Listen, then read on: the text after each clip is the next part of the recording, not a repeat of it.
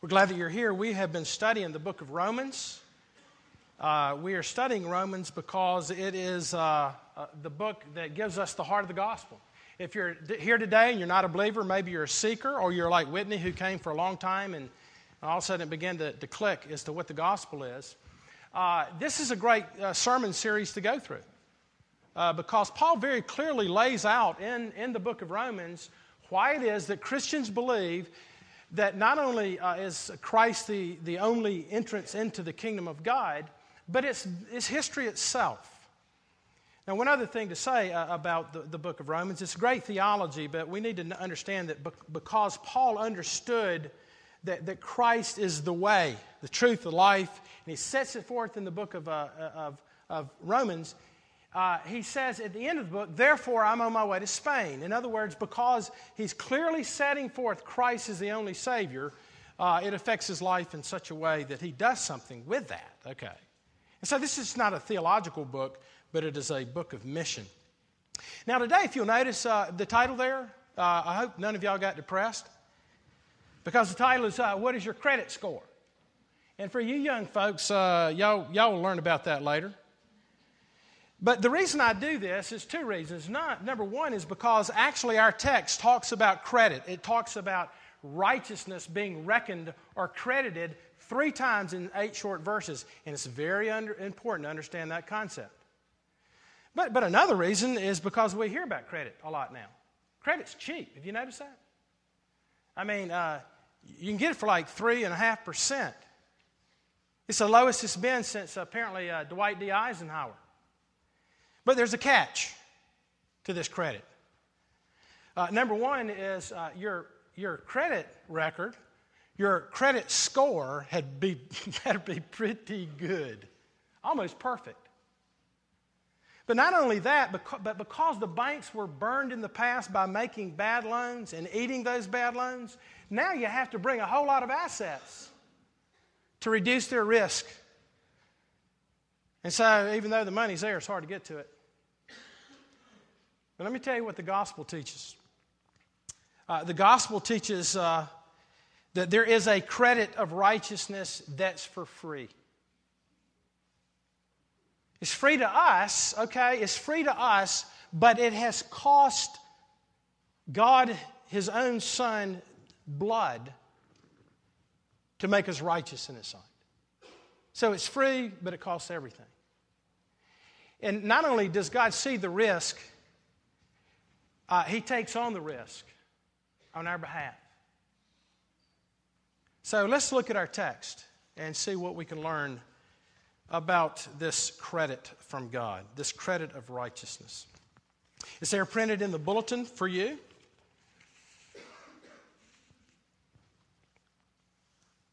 What shall we say was gained by Abraham, our forefather according to the flesh? For if Abraham was justified by works, he has something to boast about, but not before God. For what does the Scripture say? Abraham believed God, and it was counted to him as righteousness. Now to the one who works, his wages are not counted as a gift, but as his due. And to the one who does not work, but believes in him who justifies the ungodly, his faith is counted as righteousness. Just as David, who speaks of the blessing of the one to whom God counts righteous apart from works, blessed are those whose lawless deeds are forgiven and whose sins are covered.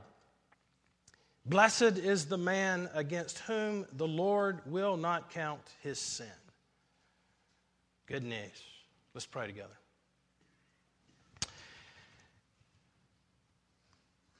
Father, we are slow to hear.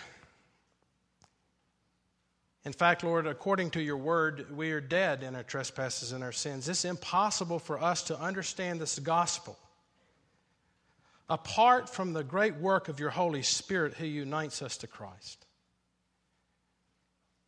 Father, I pray for those who are here that have never really heard the music of the gospel, that you would once again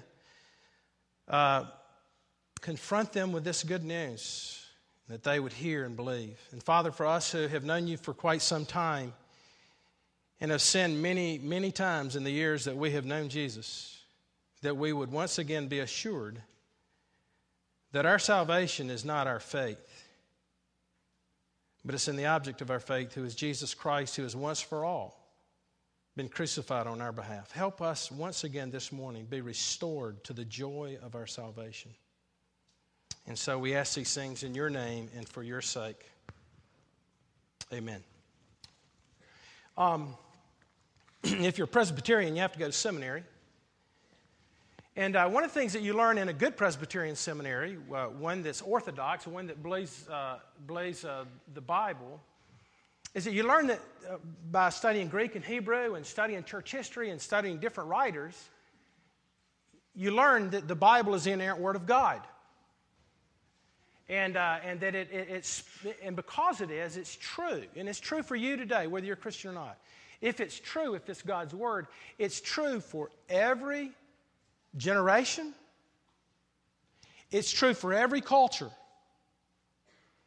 But also what you learn in seminary is not only are we to deliver a message that is true, but you need to understand the context. This is why I like to get together with people one-on-one. There are people who were like Whitney from New York. And there are people who grew up in South Georgia like Matt, our youth worker. And there are people who are here who've come from different countries and different cultures. But it's the responsibility of a minister to take these timeless, eternal truths and to apply them to the audience upon which they're hearing. This hearing the message. Does that make sense? Well, let me tell you about a seismic way of thinking that's changed since I've been a minister, okay? And this is not just from Christian writers. This would be a lot of philosophers who would say this. That really there have kind of been three eras in space and time in the last 2,000 years, how we come about knowing anything. One is what they call the pre-modern era, before the Age of Enlightenment, where we believe that God speaks in the West. That's in the West we believe that. God is a person. He's spoken through the Word, so we know things by revelation. But about 1780s or so, the Age of Enlightenment began, and there was this movement away from revelation, that God is at the center of the universe, to where man began to believe that he could reason himself, through reason could understand the world. And so we moved from revelation to reason and scientific method. And therefore, if there were ghosts, in a modern mindset, you'd explain away ghosts. You'd set up some kind of test or whatever it may be, okay? Now, what's really changed in the last 30 years, since I have actually been a minister and I've had to relearn how to think about communicating, is we shifted from what the age of reason to where people today that are, say, under 40 years old are suspicious of anybody that believes in revelation or science. And so everything now is relative. And so what you do, if you're under the age of 40, you have been taught and you swim in this way of thinking, this relative. Everything's relative. Even Christians do this.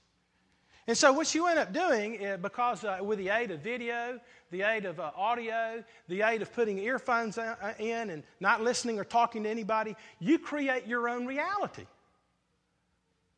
And so the last thing, it's called postmodern person, the last person, the person who's a relativist or a person who creates their own reality and lives by experience, not by reason, the last thing they want to hear is words like being reached with Jesus, for Jesus.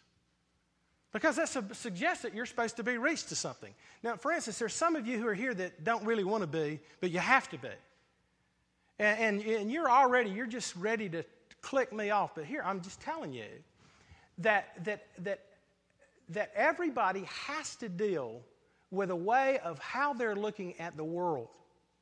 And so, but I'm just telling you, people that are under the age of 40, they think in terms of, well, this is what I think, this is what I feel. Hey, if that's good for you, you want to believe that, that's great. You want to believe that Jesus Christ is Son of God? Well, that's great, but I don't have to believe that. Well, you do if he is. If that is reality. And therefore, and the reason I tell you all this is because, you see, I have got to come to a text that Paul is trying to prove a God word that a lot of people just tune out, and that is this word, righteousness. So you hear the word righteousness, or you say that to somebody, and all of a sudden you just see them getting glazed over. Like, okay, that's kind of a religious word. But, well, okay, well, remember a couple of weeks ago, so I can come back and show where Paul is trying to say that Christianity is nothing new. It was from the beginning, and that Abraham was justified because of a righteousness that was imputed to him through faith. Remember I gave you a modern term, definition of righteousness. Okay, so let's get it out of the first century, and let's bring it all the way up to postmodern man. And if you remember, I gave Tim Keller the credit for how he defines righteousness. Tim Keller is a great preacher for the secular mind in downtown New York, and has thousands of people coming. He's like the next C.S. Lewis. But here's what he says about righteousness. I want to give you a definition for it. And then I only have 2 points because I have to install John as the associate pastor. And so y'all won't walk out on me, okay, before he gets installed. You can't do that. So here's what he says about righteousness. He says, righteousness is a validating performance record which opens doors. How about that? It is a validating performance record which opens doors. So here's how this works for the modern man. Hey, if you want to get in the University of Georgia, you go get your academic records, and you show your performance, and apparently you have to have like a 1200 something on your SAT. So it used to be if you went to Georgia, it was like, okay. But now it's like, whoa, you're pretty smart. Because you've been validated. And they let you into the school, even though we live in an egalitarian culture that says everybody's equal and the same, but we're only going to take the 1275. So there's this validation. It opens the doors. If you want a job, you go get it and take your resume. And your resume determines whether you are acceptable. It is the reason that we should accept you. So the fact of the matter is, whether you're a religious person or not, you are having to perform. That's why a lot of people hate Christianity. Because it says you can't do it. But this is why so many people think that religion is about performance. A lot of you you're deceived this morning. And you think that, oh, well, the pastor, he must really be a good person. Or the elders, aren't they wonderful people? Well, I know some of these guys. But that's the way we think, right? So I have to perform. And I'm sorry to say that many of you who are either professing Christians or have missed the gospel somewhere, you've gone right back into that, and therefore you're depressed, you're discouraged, you're just ready to throw the towel because you're sick of either being a hypocrite or a loser. Right? But you see, it's just like John said, that when you're united to Christ, now when John, it was David, I give you David credit, where you're justified by faith, but you're also sanctified. You change by faith in this one who's raised. It's not by effort. It's by Christ at work in you through faith. Now, why do I say all that? Because I only have 2 quick points to show from our text. Because you see, you need to be validated before God. You must bring your performance record or someone else's. Now, if you're not a Christian, you can't just wish away a just God, Father, Son, Holy Spirit. You just can't wish him away. You go, I don't really believe that. Well, you can go ahead and not believe that. But according to the Bible and true history, you're part of redemptive history, Genesis and Revelation. You're going to have to stand before God and give a reason he should let you in. Because you see, because God is holy and righteous and just and good, he must judge according to the records. You do that to other people, don't you? Don't you have a standard for people, and if they don't live up to that standard, you get mad at them? Don't you do that? We do it all the time. But let me tell you, God is not like us who goes all over the place. His wrath is predictable. His justice is predictable. And therefore, Paul is trying to say the whole world is guilty, and the purpose of the law is not to make you better. It is to drive you to a foreign righteousness that comes from heaven. And it comes in Christ. And so Paul has to prove that Christianity is nothing new, that it's old, and he does it, first off, by showing two Old Testament characters, doesn't he? He says, so what shall we say about Abraham? This is point one, Abraham and David. Okay, he proves it from Abraham and David. So what shall we say about Abraham and David? Do they have any reason to boast? Now, John, last week you preached on, followed up the sermon. I said, but now there's a righteousness from God, which is through faith. And then you preached on, that text that says, well, then where's boasting? Anybody here that's a Christian going to boast in your righteousness? Wow, you know what? I'm a much better Christian than John Larson. I can guarantee you that. Y'all have heard me many times say that on my post on my webpage, it has religion, and I put turtle on a fence post. Now, the reason I put it there, that's the gospel. I used to do some farming, and we used to love to take little snapping turtles and stick them on top of a fence post. And so when somebody else came by to see the turtle up there on the fence post, they figure he didn't get up there by himself. So that's the gospel. You don't by your own efforts kind of start crawling up and meet God halfway somewhere. If you're a believer today, Whitney, is because the Holy Spirit opened your eyes. Did he have to open your eyes? No. Is he obligated to open your eyes? No, he was not, was he, Whitney? But you know what? Here God comes, like me, with a turtle, except you're not a turtle. You're much nicer, prettier than a turtle. But not really.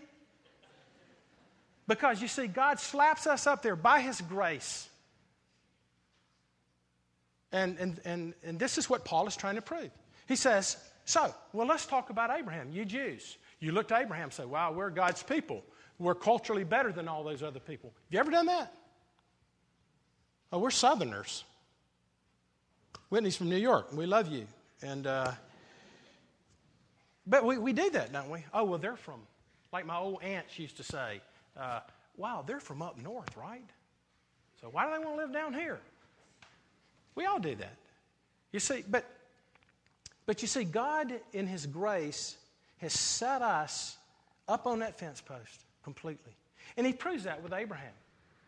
You Jews, you boast in being Jews. You boast that Abraham's your father. And he says, well, what shall we say about Abraham? Shall Abraham boast? And what is his response? He says, well, he can boast, but not before God. Why? Because he has no righteousness. And so Paul's very clear that Abraham was the friend of God, not because of his performance before God, but because he chose Abraham. Friends, Abraham was not. I don't know what the Jews missed about this. Remember when God called him to go to Canaan? That was awesome. Okay, you did that. But then he comes to Canaan, and remember, God in his providence sends a drought. And there's a famine in the land. And there is no record of Abraham saying, God, would you please meet our needs? You got us here, so would you bring some rain here? You know, the next thing you find him is in Egypt. And anytime you see that in the Scripture, it means you're going after the world. You're no longer trusting in this God. You're trusting in man and what man provides. And so there he is in Egypt, and then he tries to give his wife away because the Pharaoh was interested in Sarah. But you see, Abraham's relationship was not with God based on anything that he did. And I'm telling you, if you read the rabbinical writings, they believe that Abraham was perfect. And so we're children of Abraham as we ourselves work our ways in God's favor. No. It is not performance, friends. Listen, if you're a Christian and you're depressed or you're discouraged, I don't know all the reasons. Things are complex. But could it possibly be that you've forgotten the gospel, that God adopted you? He chose you. Now, at the same time, not only does Paul say that Abraham clearly was not justified by works, that's what the text says. But Paul's trying to say that to prove that Christianity is not something new, that it's old, you need to see the proof text that he gives in Genesis chapter 15, verse 6, when he says, Abraham believed God, and therefore it was credited, reckoned into his bank account as righteousness. Now, let me tell you, as Christians, you've got to get this square in your head too, because a lot of people who are evangelical people, and particularly our brothers and sisters that I love deeply out of the Pentecostal background, they will read that verse, and it will be murder if you interpret it this way. And they'll say, oh, Abraham was not justified by works. We all believe that. I don't care if you're Pentecostal, evangelical, Presbyterian, evangelical Baptist, or you're evangelical. We all believe it's not by works that you're justified. But you know what? That verse gets interpreted as that Abraham was justified because of his faith. Because Abraham believed God, therefore it was reckoned to him as righteousness. And what is the end result for many of you who are in this congregation? You think that your faith is not in Christ, but in whether you really believe it or not. You understand the difference? So you try to put your faith in your faith. Theologians call it a fideism, and it's rampant in this room, I guarantee you. And therefore you even feel worse about yourself. Because, at least worse you can go, hey, at least I didn't steal today. But you understand when you go, oh, no. It's really what God's looking for is your faith. And therefore, we go, well, you know what? I wouldn't be in this situation if I had better faith. I wouldn't be in this situation if I really believed God. I wouldn't be sick if I really had faith. And friends, I am here to tell you that is not what this text teaches. And I believe that's why some of you are very unhappy. Now, let me tell you another reason it can't be that Abraham was justified because he had faith. Because you can't have faith. Something has to be reckoned as righteousness, and it's not faith. It is the object of that faith. And I can show you in the Greek very clearly here that when you put faith with the dia through or by means of with the genitive, with the dative, it would mean you're justified because of your faith. But it's in the accusative, which means that you're justified by the instrument of faith. Do you understand the difference? And what is the object of your faith? Your object of your faith is the righteousness of Christ. And you see, and what is reckoned, and what Abraham believed, is that one day God would reckon Christ's righteousness to him. And so, Paul's saying, listen, the gospel's always been there. Abraham looked forward to that day when Christ would be crucified on his behalf. Let me put it another way. Have you ever wondered how Old Testament saints were saved? You got Jesus comes to, thousands of years after Abraham. So how were they converted? The way they were converted was the same way New Testament saints are converted, and that is this. God, before the foundations of the world, has chosen a people, undeserving people. Whether it was Noah or Adam or Abraham or Moses or Martin Luther or John Calvin or John Wesley or you this morning, and he's yanked off in space and time our sins and placed it upon Christ.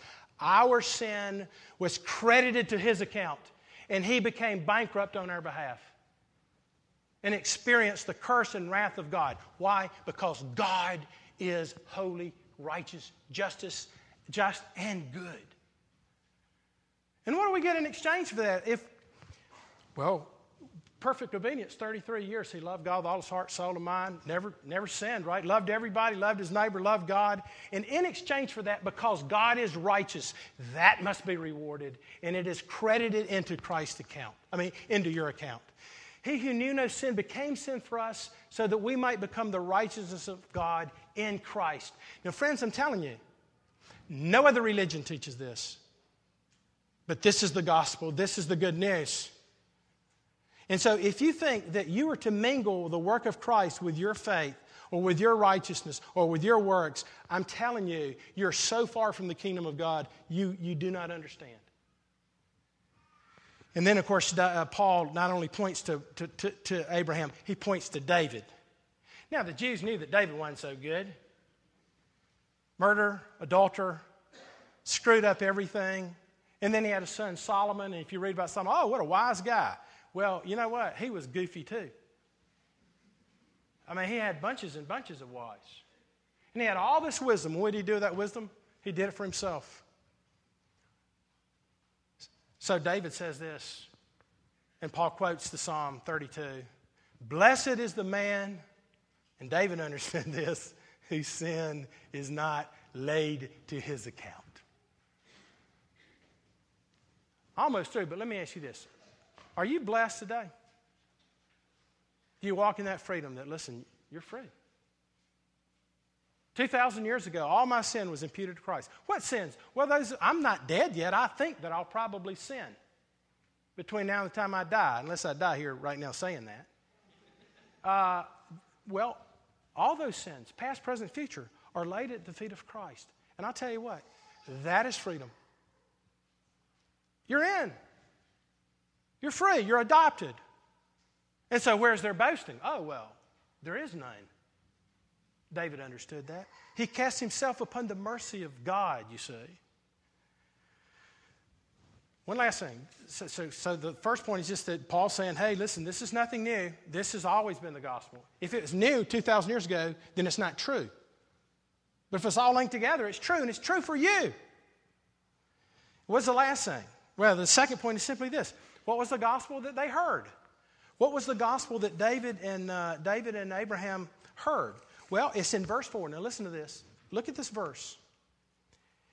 Now, to the one who works, wages are not credited as a gift, but as an obligation. However, to the one who does not work, but trusts God who justifies who? Can anybody tell me what that text says? Who's God justify? What does it say? Who does God justify? What does that text say? The ungodly. Okay, now if you're ungodly, you got a lot of hope. But if you're a moralist or you're a person who thinks that, you know what, this is ridiculous, then you know what, the gospel's not for you. It's for the ungodly. Now let me tell you the difference between a religious Christian and a real Christian who's born again the way Whitney's been born again. And the way many of you have been born again. A religious Christian is someone who thinks that people owe them because they've been righteous people. And man, the last thing you want to be married to is a self-righteous Christian who's not born again. Why? Because you can never live up to their debt. The debt that you've incurred against them. I demand more from you, and I demand more from you. Religious people are always that way. Have you noticed that about religious people? Now, a lot of you that aren't Christians, you think real Christians are the religious people. But they're the ones that are always angry. Why? Because not only do you owe them, but God owes them as well. And I can't believe God would let that happen in my life. I deserve a better life than that. No, you do not. You deserve the wrath and curse of God. Much less your bank account or your spouse that you're having a hard time getting along with or your parents who you think are terrible parents. You see, Christ didn't die for righteous people. He says that. I didn't come for this. If you're healthy, this means nothing to you. But here's who this is for this morning. If you're an ungodly person, if you're one who has no hope, and you're willing to admit that your life is so in shambles because of your own sin, then Christ died for you if you look to Him as your only hope. It's free. Now, it'll cost you your life because, Whitney, you entered into the kingdom of God. Now, you know Jesus, but it's no longer out of obligation. It's out of love for what Christ is doing. Let me conclude. Story I heard by a guy named Wilson Benton. This happened in 1940. Last illustration, we'll come to Lord's Supper. Said it changed his life. Wilson Benton's a preacher. He's about 70 years old now. But this happened in the 1940s. Because the question is, well, hey, let's just sin that grace might abound. I mean, if Jesus paid for all my sin, Whitney, you can just go out there and do what you want to do. No. We're going to get to that in chapter 6, okay? I got 2 more chapters. But understand this, that it's free grace. And he tells a story about how he grew up in the Delta. And his mom was going to take him to church. And it was in the summertime. And back in the summertime, everybody wore their whites because it was cooler. They're cotton, right? And so he disobeyed his mother. His mother told him, you need to stay back in your room until it's time to go to church. He takes off and he goes and he gets he goes out in the back and he falls into a ditch. And he got mud all over his nice little white outfit. And so he knows he's in trouble. And so he starts crying, and he starts running back toward the house. And he said, here comes my mama. And she's in this beautiful white dress, cotton dress. And I run to her, and rather than going, whoa, don't just dry clean that, like I used to do with my kids. You got a snotty nose there, don't touch me. She kneels down in the mud and embraces him. And gets all that mud all over herself. Didn't have time. Had time to clean him up. Didn't have time to clean herself up. And so you know what she did? She got him dressed, and they went to church, and she went to church covered in mud in the Delta of Mississippi. And he said, for right then, I understood the gospel. Because she took upon herself, on her dress, my stain, and I go to church clothed in white. That's the gospel. And it's all free. Let's pray together.